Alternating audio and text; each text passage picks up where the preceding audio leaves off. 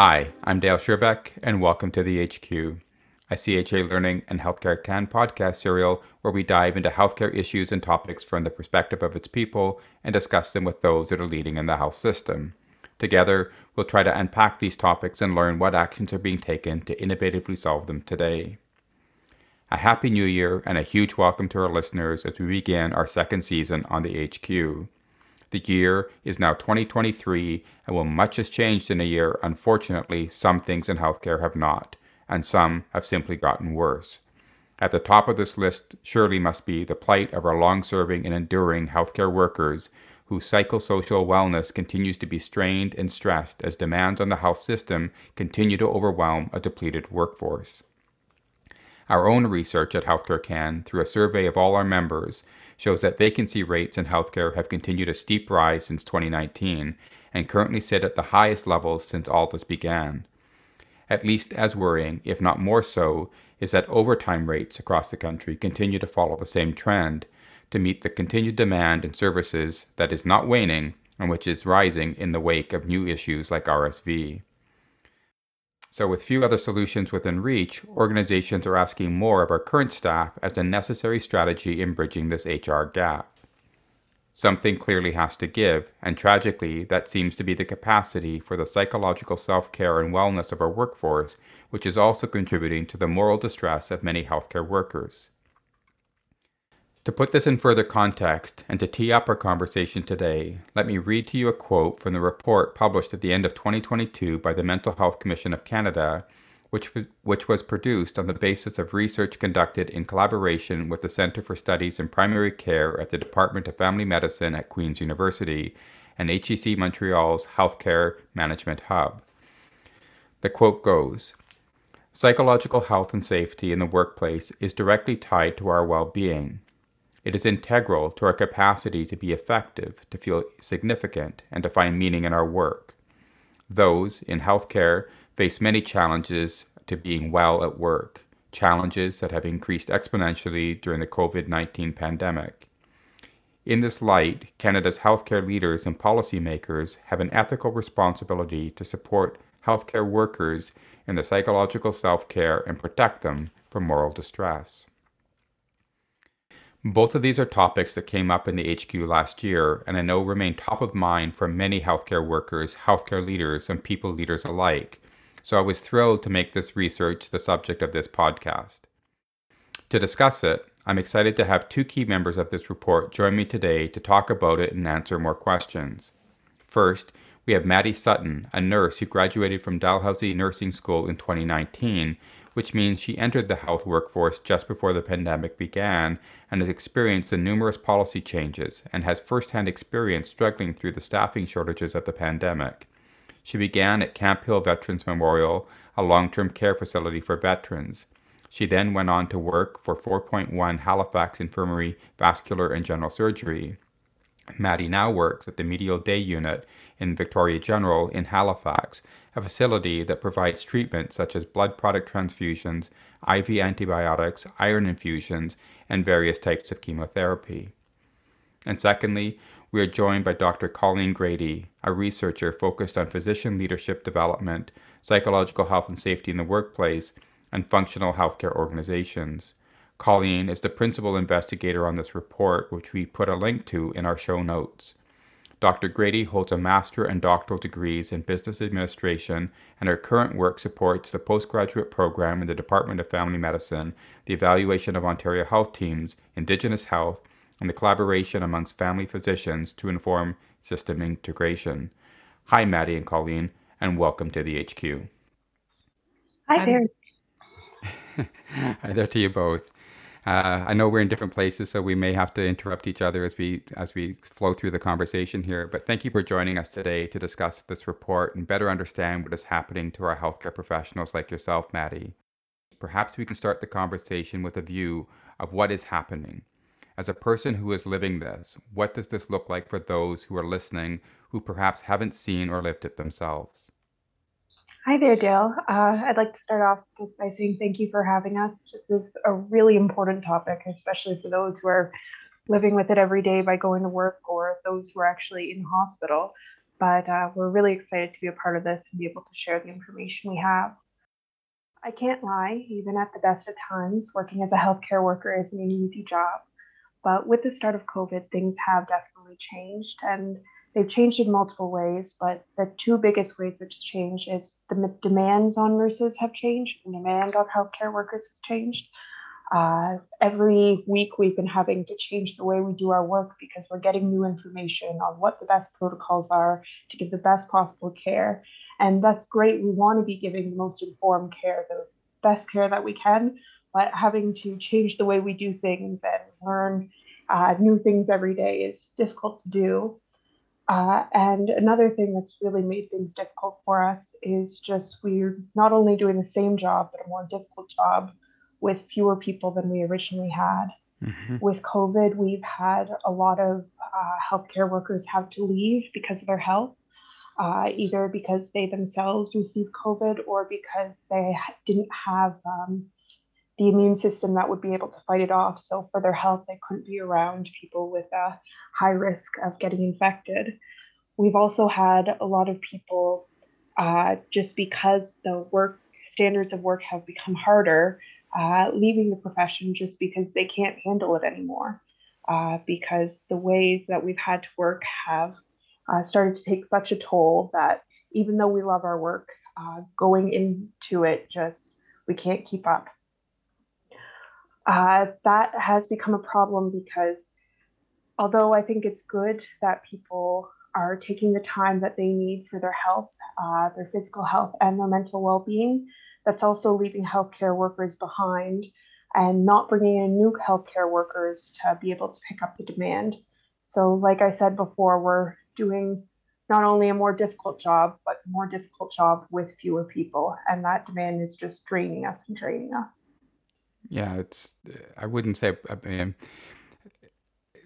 the cliche around a perfect storm, but because there's nothing perfect about what you're experiencing, but it is a recipe for, a lot of, I would assume, challenges in terms of how do you cope with what's happening, with all those competing changes and that are stressors themselves, along with all the other demands, and then not having as many people there to support you through this. So, Colleen, if I wish to change the conversation then back to you, can you perhaps define for us then what do we mean by moral distress that we sort of referred to at the beginning of this introduction, and how it's impacting these people who are working with it and the Canadian system that we all rely upon?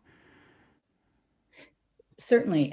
Thanks, Dale. And I agree with Maddie. I want to also express appreciation for having this conversation. I think that the big part, the most important piece of the work that we've done is that it allows these conversations. And I think continuing to allow for conversations around mental health is so important.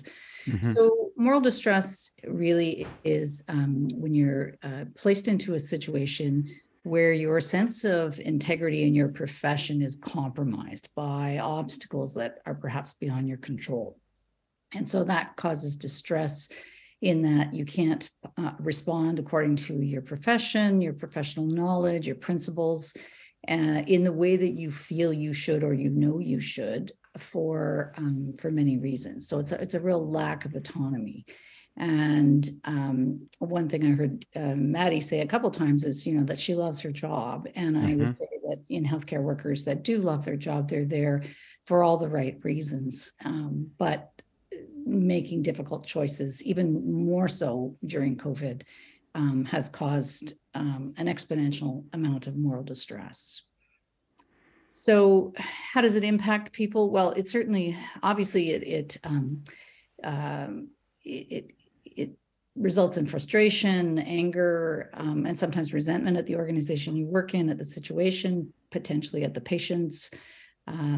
It leads people to think about changing careers, make them feel less valuable. What's the point of my knowledge? Should I be in this profession? And that's where staff shortages are happening. That's where people are exiting. I think both you and Maddie both spoke to that, and that's the case. So the higher the moral distress, the less confidence in the quality of care that you're providing, because you're you're being tugged in all directions and you're not feeling that you're able to, at least that's what we're hearing from healthcare workers, not able to give the type of care that you would normally choose to, or that you feel that is needed at that time. So there's a kind of a feeling, I guess, of being ineffective or paralyzed in terms of being able to sort of follow through on what you want to do, that the system itself is in the way, or is there something else that sort of is impeding, I guess, that in terms of what's going on inside these healthcare workers sort of in their minds? Well, yes. And I think I did pull out a quote from the report around moral distress, in the fact that this one person had said it's a byproduct of the work that we do. It's the cost of caring and working in healthcare. So moral distress is not, we cannot avoid it in healthcare, because these are really challenging and difficult situations that healthcare workers find themselves in. The challenge with the pandemic, which sort of heightened everything, made the demands, the situations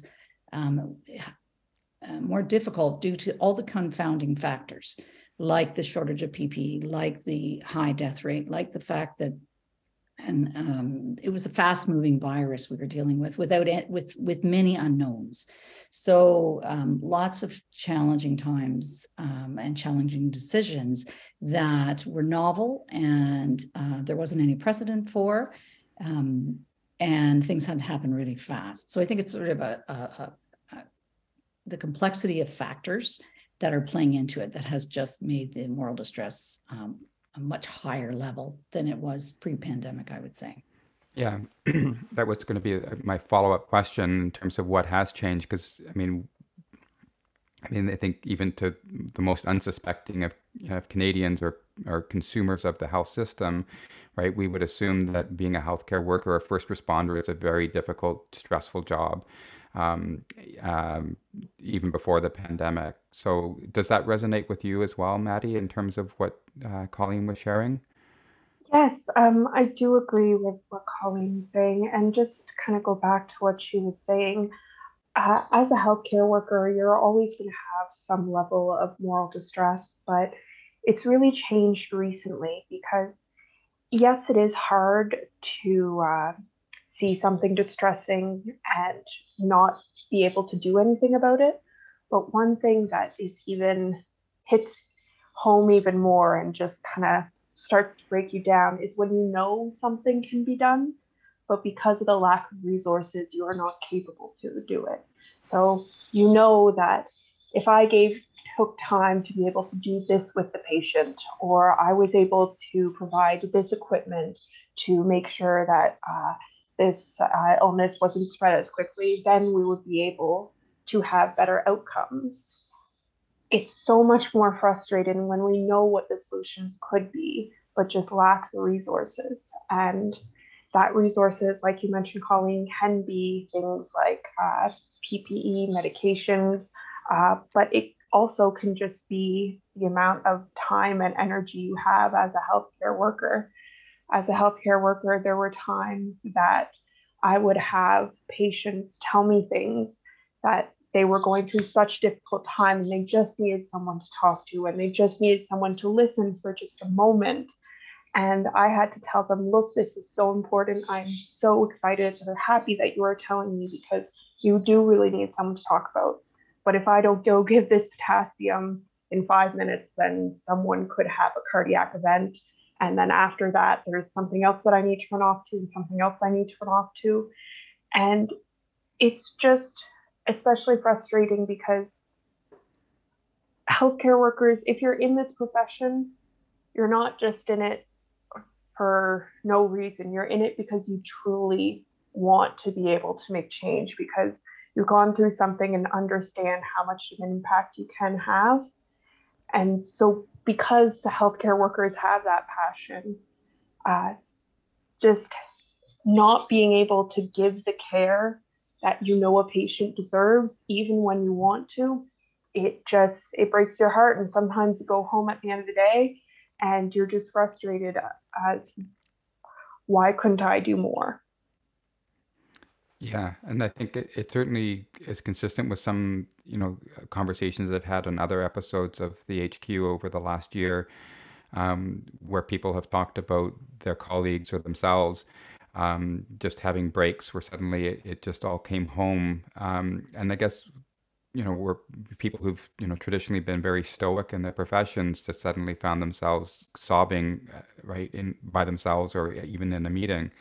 So I guess what I would also wonder in terms of what you're describing, or both of you are describing, is the duration of the event. So it's not just a crisis in a moment. It's been something that's been going on for years. So has things changed in terms of how, I guess, that moral distress finds itself, I guess, developing, or how you would yourself feel it, Maddie, now almost 3 years into the pandemic versus the way this thing was starting, at the beginning of it back in 2020. Some things have changed and some things haven't. Now with COVID, we kind of know what we're up against. We know the protocols. Having that certainty of what steps we should take and not having to look things up and things changing every day, that definitely does make things a lot easier and allows us to be more confident in the care we're providing. But it still is very distressing because we had a lot of people leave due to COVID. So we still are very short on staff. Hmm. And because of that, we've still been working through. And I believe most healthcare workers haven't had a chance to kind of just take a breath. So all of that stress that we went through with COVID, it's still building because we still have so many healthcare workers who are overworked and not being able to get breaks and not being able to get days off. But we just haven't had that chance to kind of sit down, take a breath, and kind of absorb what happened, what is still happening, and how that's affecting us. So one of the, I guess, the other buzzwords over the last few years that we've heard a lot more about is the need for resilience in all of this, in the space of all the challenges that we're all facing, and certainly in healthcare, that's certainly important as well. So how does resilience, in terms of the research or what you're experiencing yourself, Maddie, resonate in terms of today versus before? I mean, are people more resilient or less resilient? Is the system itself less resilient than it was before the pandemic started? And how do coping strategies, is another topic that we've talked about, how does that change as we keep moving through this? I think honestly, we have been forced to be resilient through this because at the end of the day, we know that there are patients and families waiting for us, so we can't just call in. We know we have to go back to work. Uh, and so we're always forced to have that resiliency. But if anything, I think our resiliency has decreased because it's for the everyday person. I'm assuming you can relate when you wake up on a Monday morning and you've had all weekend to rest, and a problem comes along. It's a little bit easier to deal with because you're in the state of mind where you're a little bit calmer. You can face the problem, but if it's Friday and it's just been a week of hell and there's been so many things going on, you're just kind of running on empty already. And it's hard to find that energy, that mindset to just be able to complete what you need to do. So, if anything, I'd say we are still getting the job done, but only because it's necessary, not because we're in the mindset or the physical set to be able to do it. Any comments from you, Colleen, on that?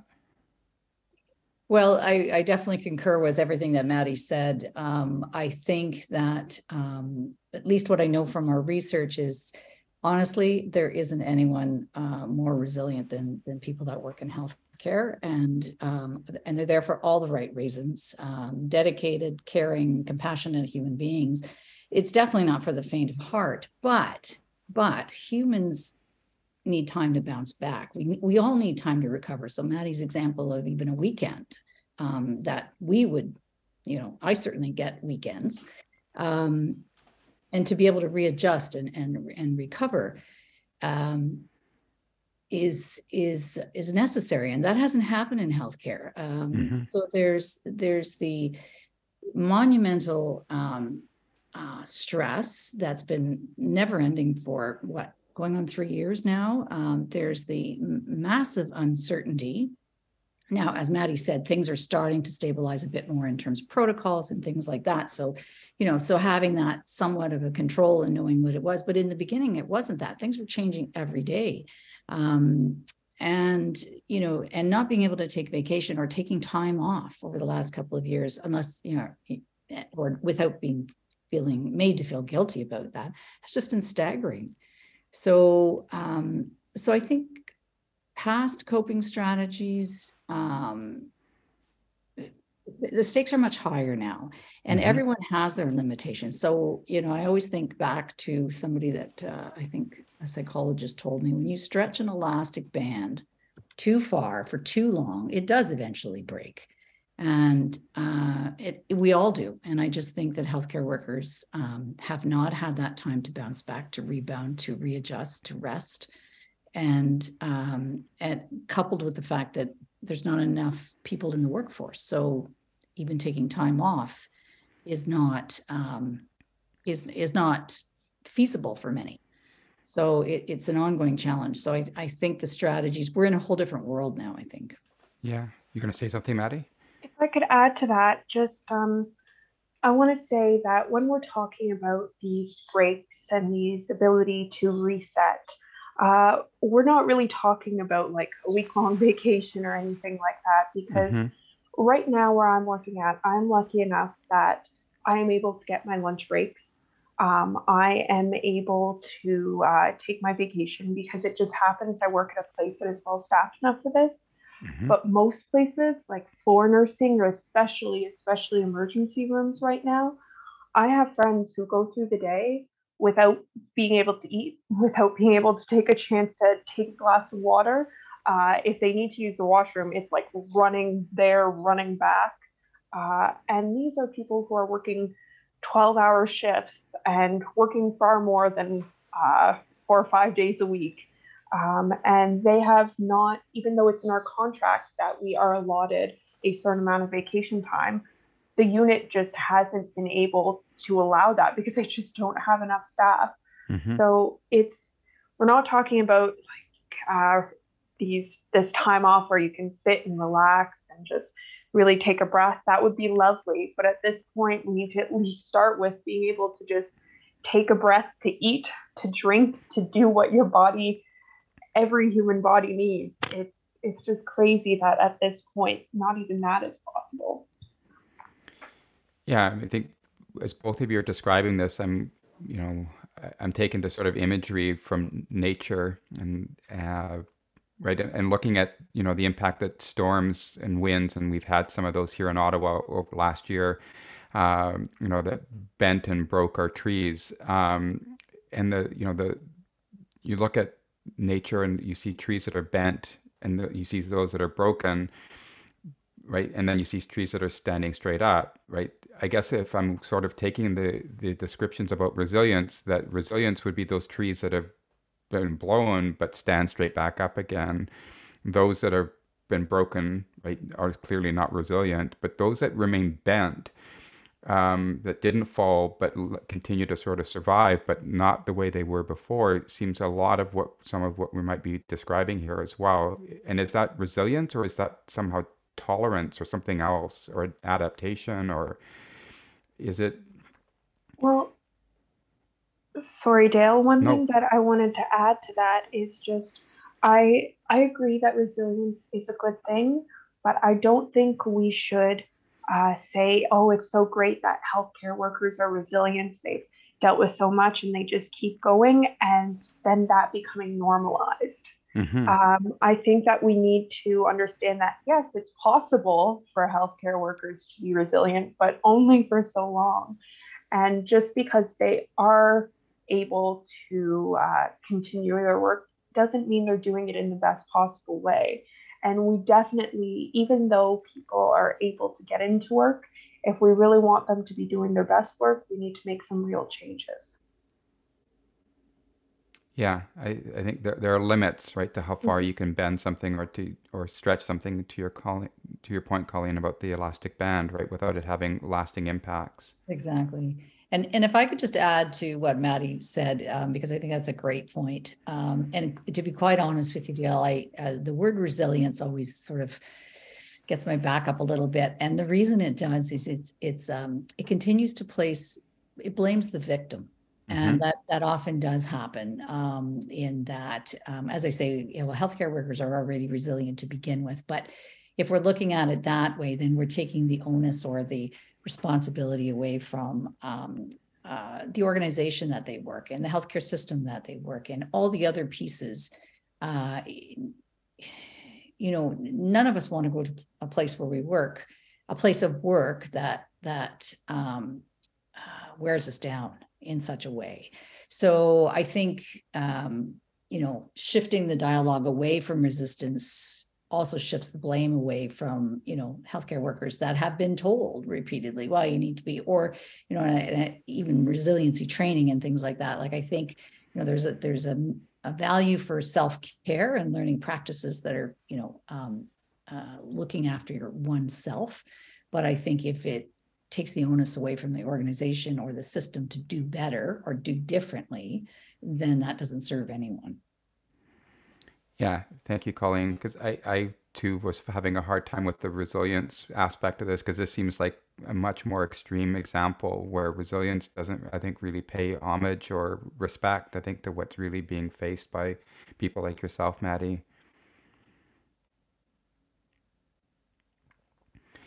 So, um, by most definitions, then, I mean, working in healthcare, I think, as you've been describing yourselves, right, is a calling, right? It's a vocation. You want to be there. You want to do good.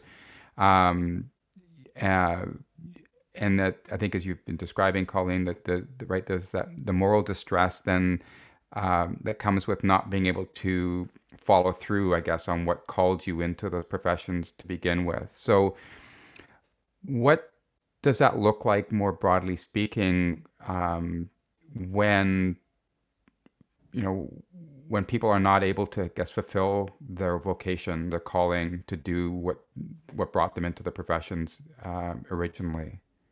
Well, I think certainly it is. We are seeing manifestation of people leaving the profession, choosing to work elsewhere, taking um, their knowledge and their skills and working in a different type of organization, choosing to leave healthcare overall or just to switch organizations that they work for, which is obviously going to have a detrimental effect and is currently having a detrimental effect on, many areas within healthcare.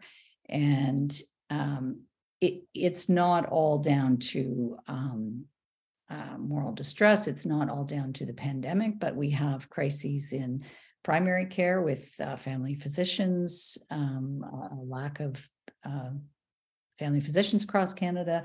We have overcrowded, emergency departments, that are really scrambling, which is all part and parcel. We have, as Maddie says, within units, people that aren't able to take breaks, even just, those that would be within the normal working day, because of short staff. So I think that that's a huge piece. And then, of course, that rolls up into problems within the system, and, which are only going to get bigger and bigger, um, because there's a snowball effect. So, yeah, I guess to extend that a little bit further, then, so how does it show up at work if people are in situations of moral distress? And so, yes, some leave the profession, um, others don't, but that doesn't change the fact that they're feeling those same aspects. So, how does that show up, I guess, at work? Maybe you can answer that, Maddie, or maybe it does come back through your research, Colleen. Yeah, I think for the people who do decide to change or stay, it's going to start impacting their quality of care, the care that they're giving, and how effectively they can give it. Um, One thing that I find kind of funny is that when I'm watching a movie or a TV show and I see a healthcare worker who's not providing the best care, or who's like a little bit cold, or just usually the healthcare worker we don't like in the story. I'm never like, oh, that person is awful, like I hate them. One of the first questions that comes to mind is, I'm sure that they started out different. I wonder what it was during their experience that changed them this way, Mm-hmm. that brought them to this point. Because usually the reason why people are so guarded in healthcare isn't because they don't care about the outcomes. It's because they are trying to protect themselves in a way Mm-hmm. by not becoming so emotionally over invested like we do. And it's it's really impacting, like I was saying before, not only the way we interact with patients, just by treating them as a person and with respect and all that kind of thing, but also going to be impacting the actual care we give, as in the treatment and the medications. Because if we are so short staffed that we are treating 10 different patients at a time, we are not fully focused on the job we are doing. And I think for any profession, you can say that if you are not able to fully focus on what you're doing, then you're not, mistakes are going to arise, things are going to happen. And it's not because we aren't well trained, it's not because we don't know what we should be doing. It's because if you get to the point where you are so spread thin, that you have so many things to do and you don't have that calm mindset, then things are going to go awry. And that's why I think that this is such an important issue, because in the end, this isn't just a healthcare issue. This is an issue for anyone with health, anyone who is going to go into a clinic, anyone who is going to go into hospital, anyone who is going to see a healthcare professional.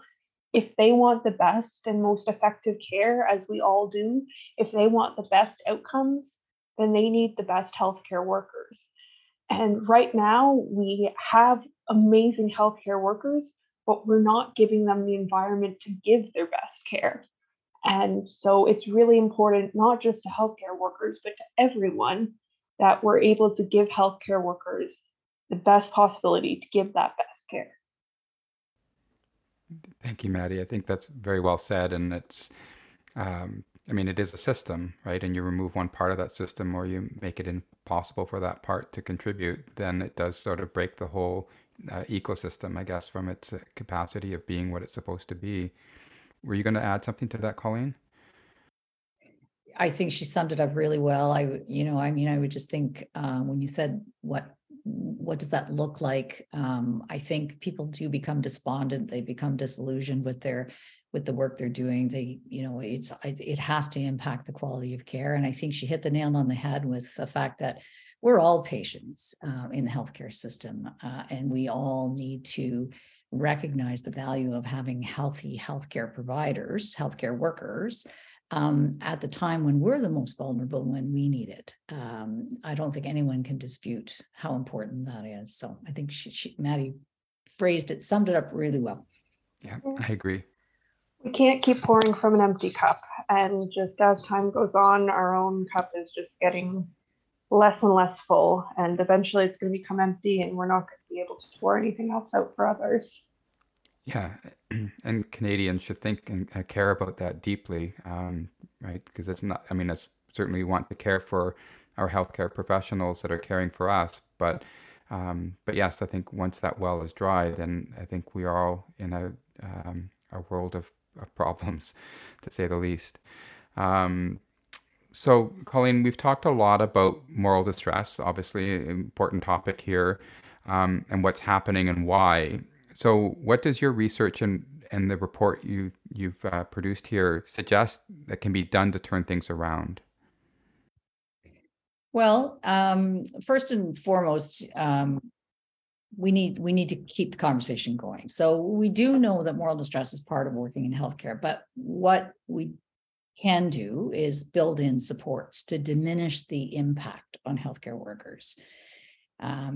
So some of the things that we found, so we looked at it at the team level and the organizational level, things like, excuse me, debriefing sessions. So sessions where people had a chance to be able to talk about distressing events that were supported by policy. So they happened on a regular basis. It wasn't just a hit or miss opportunity.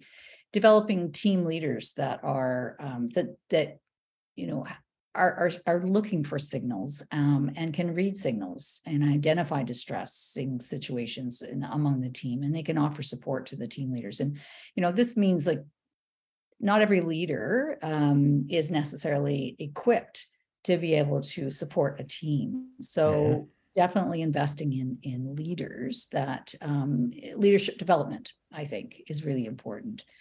We also heard that from an organizational perspective, protected funding. So funding, and in some organizations it was happening, but obviously those were few and far between, but protected funding for things like an ethicist that you can consult with, spiritual counseling if that was needed, wellness coaches, the peer support programs. So these things are happening in some places, and Maddie pointed out, where she works is different than where her colleagues are working, and it's a very different environment. So there are some things that are happening, but these should be happening, or they should be prioritized within organizations.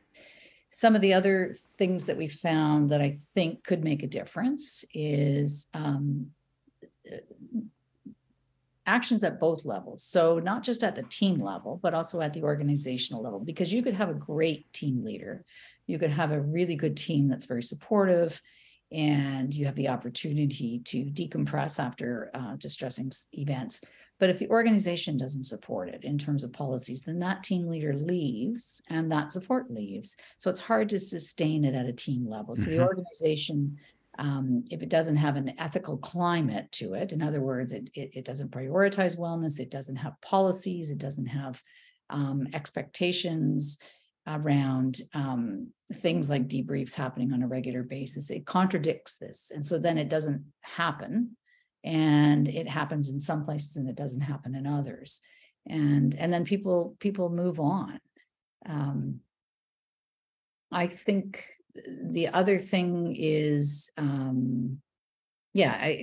guess just funding. I think that was something we certainly heard a lot about in terms of advocating for mental wellness in all healthcare organizations. And so if funding can be identified, even on a smaller basis, that it not be one time, or it be temporary, or it can be borrowed to go somewhere else if not needed. So it's a priority. This funding budget line is a priority to be able to address it. I think goes a really long way for anyone working in an organization that feels that the organization has your back, and you can feel somewhat confident that you're working in a place that feels more like you belong, and you have some support there.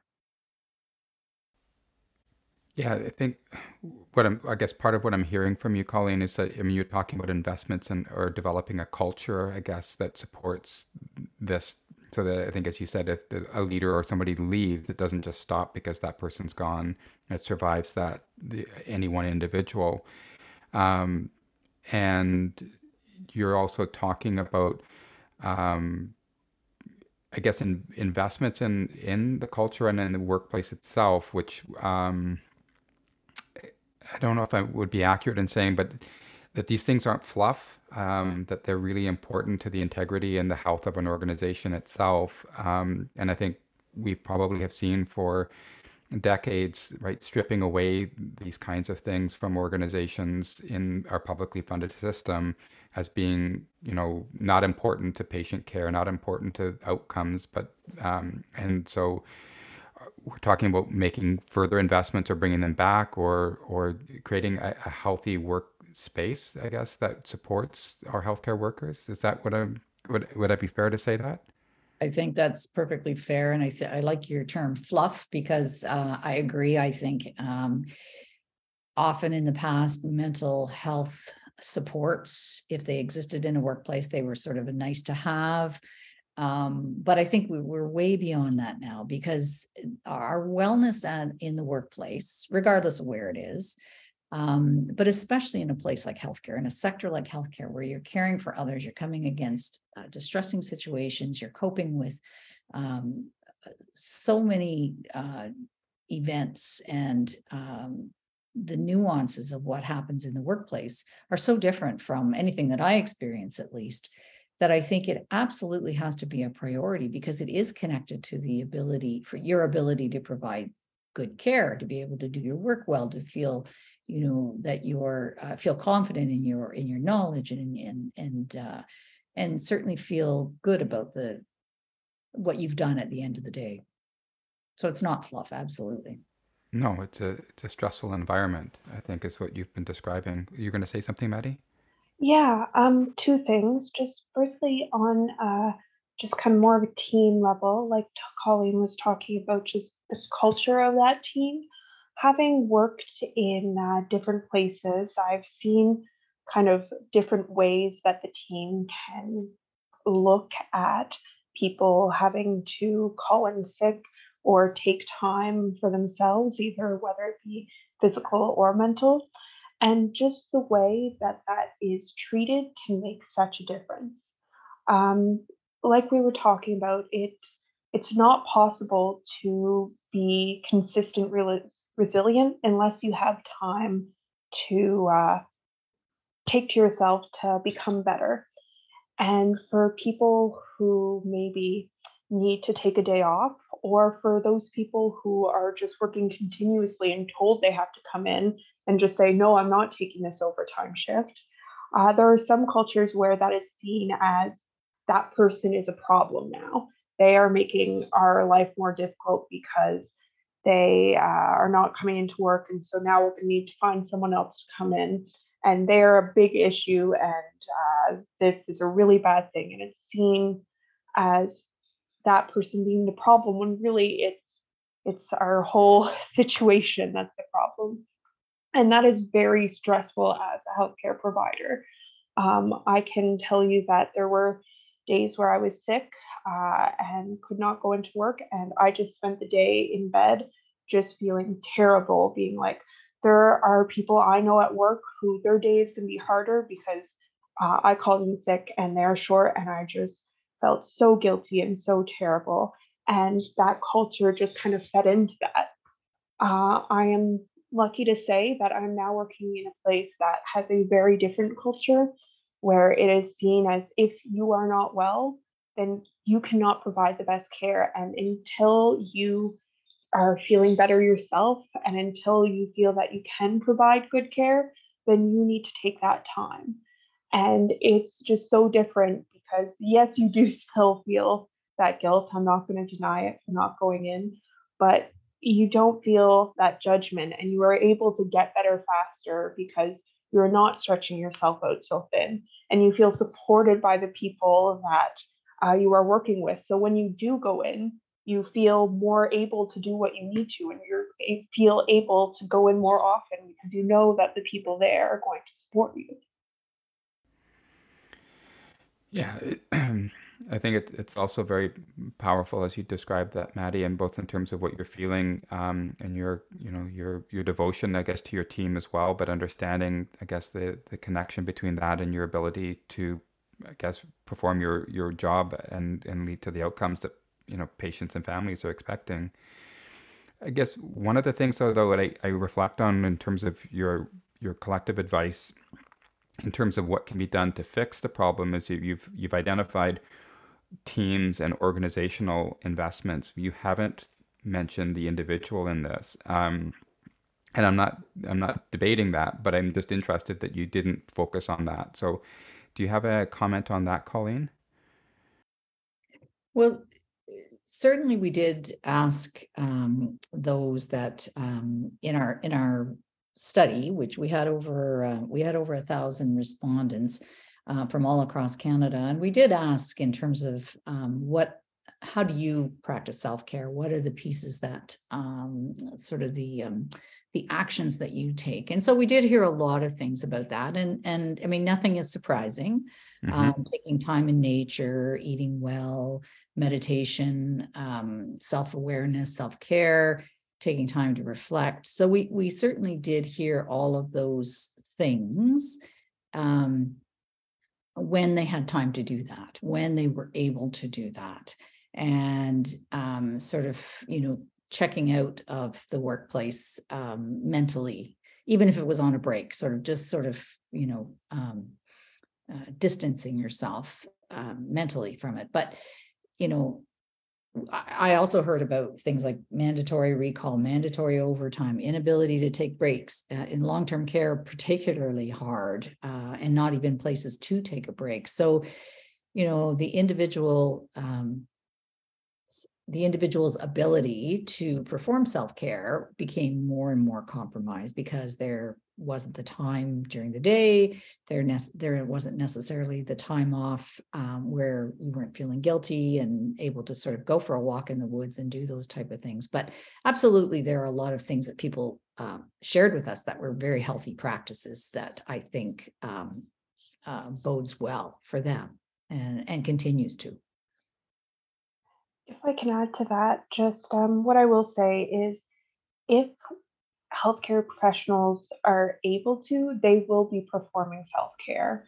But Hmm. the thing is, it's just in a lot of places right now in the healthcare system, it is just not possible to because you're just constantly working. And that's why I think a lot of this falls on more of the systemic area, is because I think we've talked about so many issues today, but I think the main thing that could cause or create the biggest difference, to me at least, is if we had more time, both at work for breaks, at work while working, having time to be able to provide the care we know is the best care, having time off of work.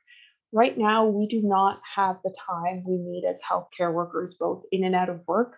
What we need is more healthcare providers so that at work, patients can be split up into smaller groupings for each nurse so that we have the time to provide the best care.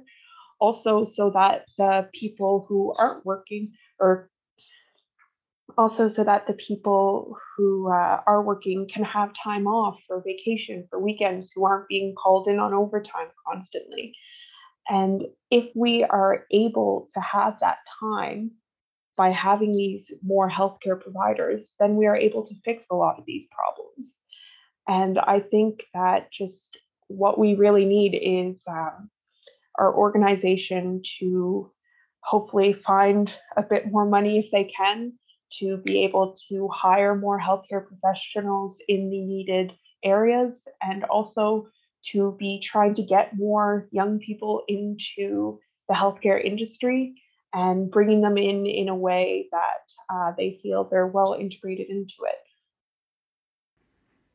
Yeah, I think, well, part of what I'm also hearing is that it's not enough to make individuals accountable for their own health if the system itself doesn't support them in that. And so, um, I think as you're saying, Maddie, and as you said, I think, Colleen, in terms of some of your respondents, right? Many healthcare professionals know how to take care of themselves, but if the system doesn't give them the space and time and the resources to do so, then it becomes, uh, an impossible sort of scenario. And so I think, if I'm hearing right, there's a lot of focus in the report on the team and the organizational changes that are necessary because of that.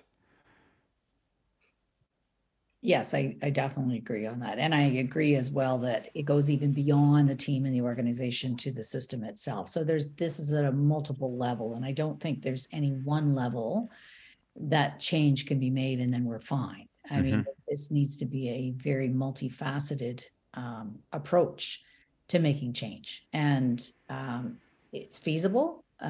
It's doable. There are practical strategies in place. As I said, in many organizations, they're doing some really stellar work and focusing on mental health. So it's not that things aren't happening, but they're not happening on a grand enough scale. And in terms of the system, absolutely, enticing or encouraging, inviting, welcoming new healthcare workers is one thing, but let's give them a place to work that they want to stay in, and Yeah. retaining them is just as important, or if not more so, because if they just come in and find it's too overwhelming and it's not a place they want to work, then we haven't done ourselves any favors. No, it becomes um, an unending sort of infinity loop, right? I think as one of our healthcare members has described, right? They hire 3,000 healthcare workers a year, and they lose 3,000 healthcare workers a year, right? So, and that's their cycle, and I think that has to obviously stop if we're going to resolve some of these things. And I think, as you're describing, Colleen, creating a safe, accommodating space that is inclusive, right, and well, fundamentally safe for all, is certainly an important objective. So, we've been talking around it, and certainly when we talk about systems, I think we're probably implicitly talking about issues around policy. And I'm not going to want to put either of you on the spot. I know that you have your own vested interests, and your voices have you're connected to other organizations. So, only commenting, I guess, in as much as you feel comfortable. If you were to provide that, given that magic wand, or you were in a position of authority, what are the policy changes that you would be advocating for that need to happen to resolve some of what we've been talking about here today? I don't know who wants to go first. I'd say honestly, I don't know what changes I'd make to policy at this point. What I'd change right now is our system's ability to actually do what they have promised. Mm-hmm. I know, like I mentioned earlier, we have in our contracts as nurses that we should work this often, we get these many days off, we get this time for breaks, we get this time for vacation. Uh, right now, that is not actually being uh, occurring in a lot of units for a lot of people in healthcare. So I think, yes, there are definitely policy changes that we can make, but right now I just really want to at least uh, have what we've already been told we can before we really go making new changes. That's fair, Maddie. I can empathize with that. Uh, Colleen? I think, yeah, I think let's see. We have existing opportunity here, and I think let's not let the opportunity that has been a pandemic and the learning that we've gained be lost. So many of these issues within the health pertaining to the healthcare sector existed pre-pandemic, so they're not all new, but the light has shone on them. So I'll give you an example in terms of we have not had an HHR strategy and a health human resource strategy in Canada for, I can't remember how many years. It's now a conversation that's been resurrected, and because we now have a crisis in terms of human resources, which wasn't caused by the pandemic, but has been exacerbated by the pandemic, and is certainly now on the radar of all policy makers and leaders. So I think there's one thing that I think should be looked at, certainly in terms of HHR. And obviously that covers a whole lot of things, starting with how we train healthcare workers, how we recruit them, how we onboard them, but also retention, I think, is huge right now. So policies around retention in terms of, we know in rural areas, it's been a problem for quite a long time in terms of retaining healthcare workers. But this is now everywhere in terms of retention. And so, I do think that decision makers and policymakers have a role to play here, and have a lever in which they can utilize to be able to put some, make policy change that might work on retaining people for a little bit longer, or making it more feasible or more attractive to stay in the profession, as opposed to taking early retirement, as many are choosing to do. So that's one thing. And I have another that I want to just bring up here, and I think For sure. we've had health and safety legislation for all workplaces in place for years, and that came about um, due to obvious need, people dying at work, people so now there are all kinds of safety precautions put in all workplaces, mandated. There is a national standard for psychological safety at work, but it's voluntary. So why don't we move to making that guide mandatory? And, even at the bare minimum, which is to do audits on what's happening at work, or, to implement some things. There's a whole suite of things that could be implemented, and no one organization is going to be able to do them all. And of course, things cost money, but doing nothing it should not be an option. And again, going back to the fact that the pandemic has given us an opportunity to learn more about these things, let's not lose that opportunity. Let's take it and move forward with it and make sure that we see change happening.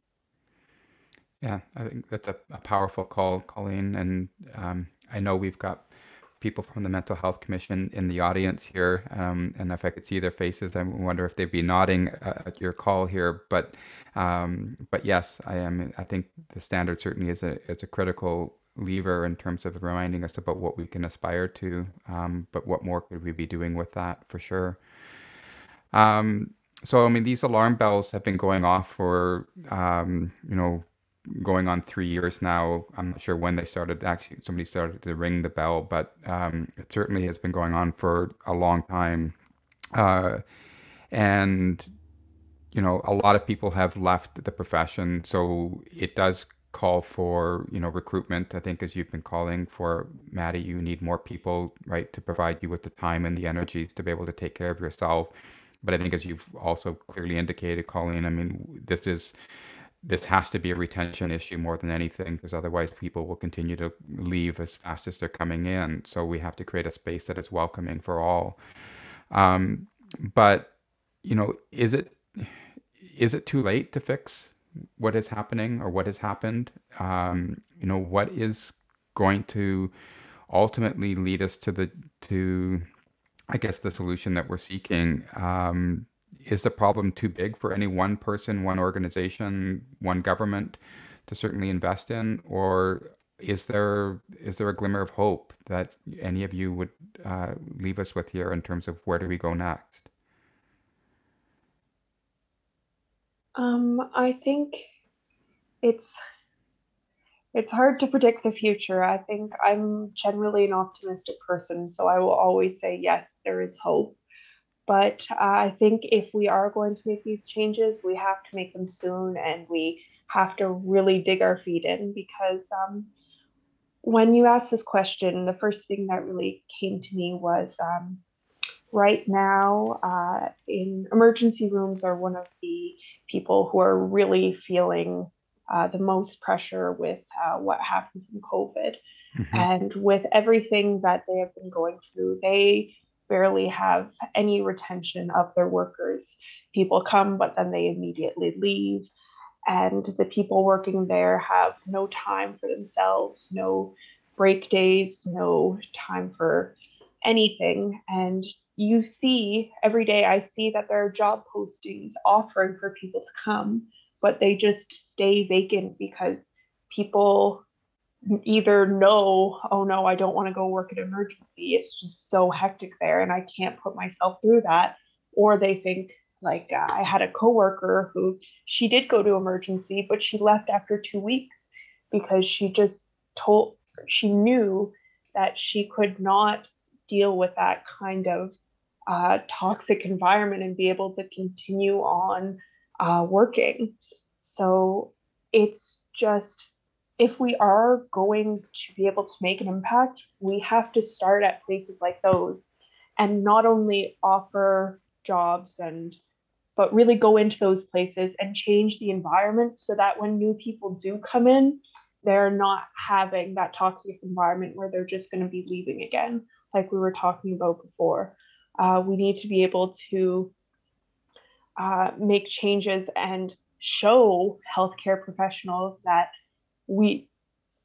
our system does care and that we are willing to make changes. Because I feel at this point, a lot of people are just like, oh, I guess people think as long as we're working, then things are okay. We need to let them know that the voices are being heard and that we are willing to make those changes.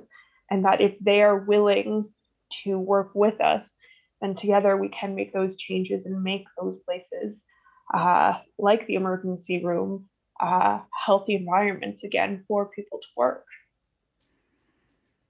Thanks, Maddie. I think that's very insightful, and I think a strong recommendation in terms of where we can start. And I think a reminder as well that not every part of healthcare is the same, and that there are parts that obviously are struggling even more in the places that we can start for sure. We don't have to fix the whole system perhaps at once, but we can certainly start in places where things are highly critical.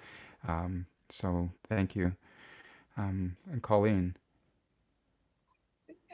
I don't think there's an option of giving up. I think we also, we need to keep moving forward. The question's sort of how fast, how much, what do we value? I said earlier that we're all patients in the healthcare system, and we're all at some point in our lives going to require a lot more resources. And certainly we want healthy, caring, professional, capable people there when we need them. But I also want to point out that we're also contributors to our healthcare system. So we all pay taxes. Therefore, we can advocate with our votes, with our voice, with our demands. I think we, as patients, all need to advocate for change and demonstrate that we value the system. And the very last thing I'll say is the healthcare has to be seen as what I think is a cog in this great big productivity machine that we call the GDP. And it's not looked at as an economic lever, but it is, because healthcare system contributes tremendously to the health of our economy by making sure that we have healthier humans who can then contribute to society.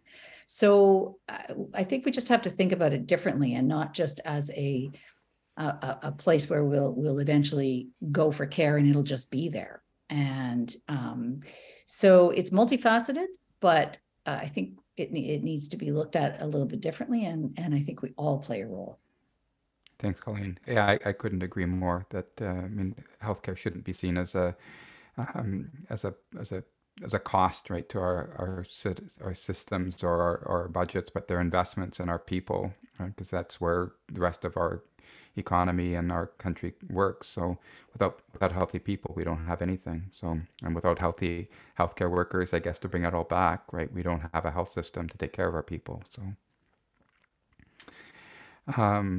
So final words to either of you before we wrap things up. It's been a really incredible conversation. You've shared so much in terms of your own personal journeys and your research, Colleen. I feel certainly a lot wiser and hopeful that there are ways forward for us all. But I will leave last words to both of you. I would just like to say again, thank you for bringing this conversation up. It's been a long road, and it can feel like it's just going nowhere at some points. But being able to talk about this, having the information like we do now, physical statistics that we have from this report, it gives us hope to be able to say, look, we've gone through so much, but it doesn't have to stay this way. We can make a change now. And I'd just like to say that for all those listening, again, you might be hearing this and thinking, oh, this person's a nurse. Of course, they're going to advocate saying that healthcare workers need to be appreciated for what they're doing and need more resources.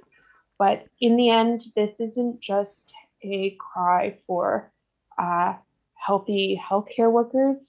This is a cry for all the people who come into hospital, who come into clinic, because I can say as a healthcare worker, None of us want someone leaving at the end of the day not receiving the best care.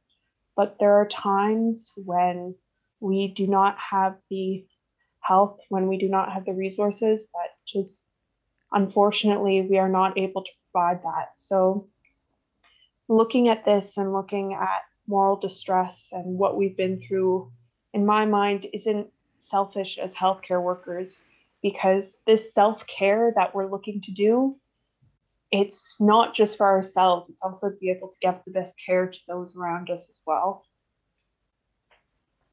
So I'm just hoping that the people listening out there can know that this applies to them too, and I'm hoping that they can see the importance of that. Thank you, Maddie. Dale, I don't really have anything else to add. Maddie summed it up excellent, other than to say it's been a privilege, and I thank you so much for this opportunity to have this conversation. Thank you, Colleen. You can be the exclamation mark here. So, again, my heart thanks you both for giving so much of yourselves and your time to be here with us today, sharing your stories and your wisdom. And yes, I do hope that together we are able to make a difference for all. So thank you. You've been listening to the HQ, and I'm Dale Sherback, your host. You can find this and other future episodes on the CHA Learning website, Apple Podcast, or Spotify. We'd love to hear what you think, so please follow us on our other social media channels. Thanks for joining us in this discussion today. Please join us next time.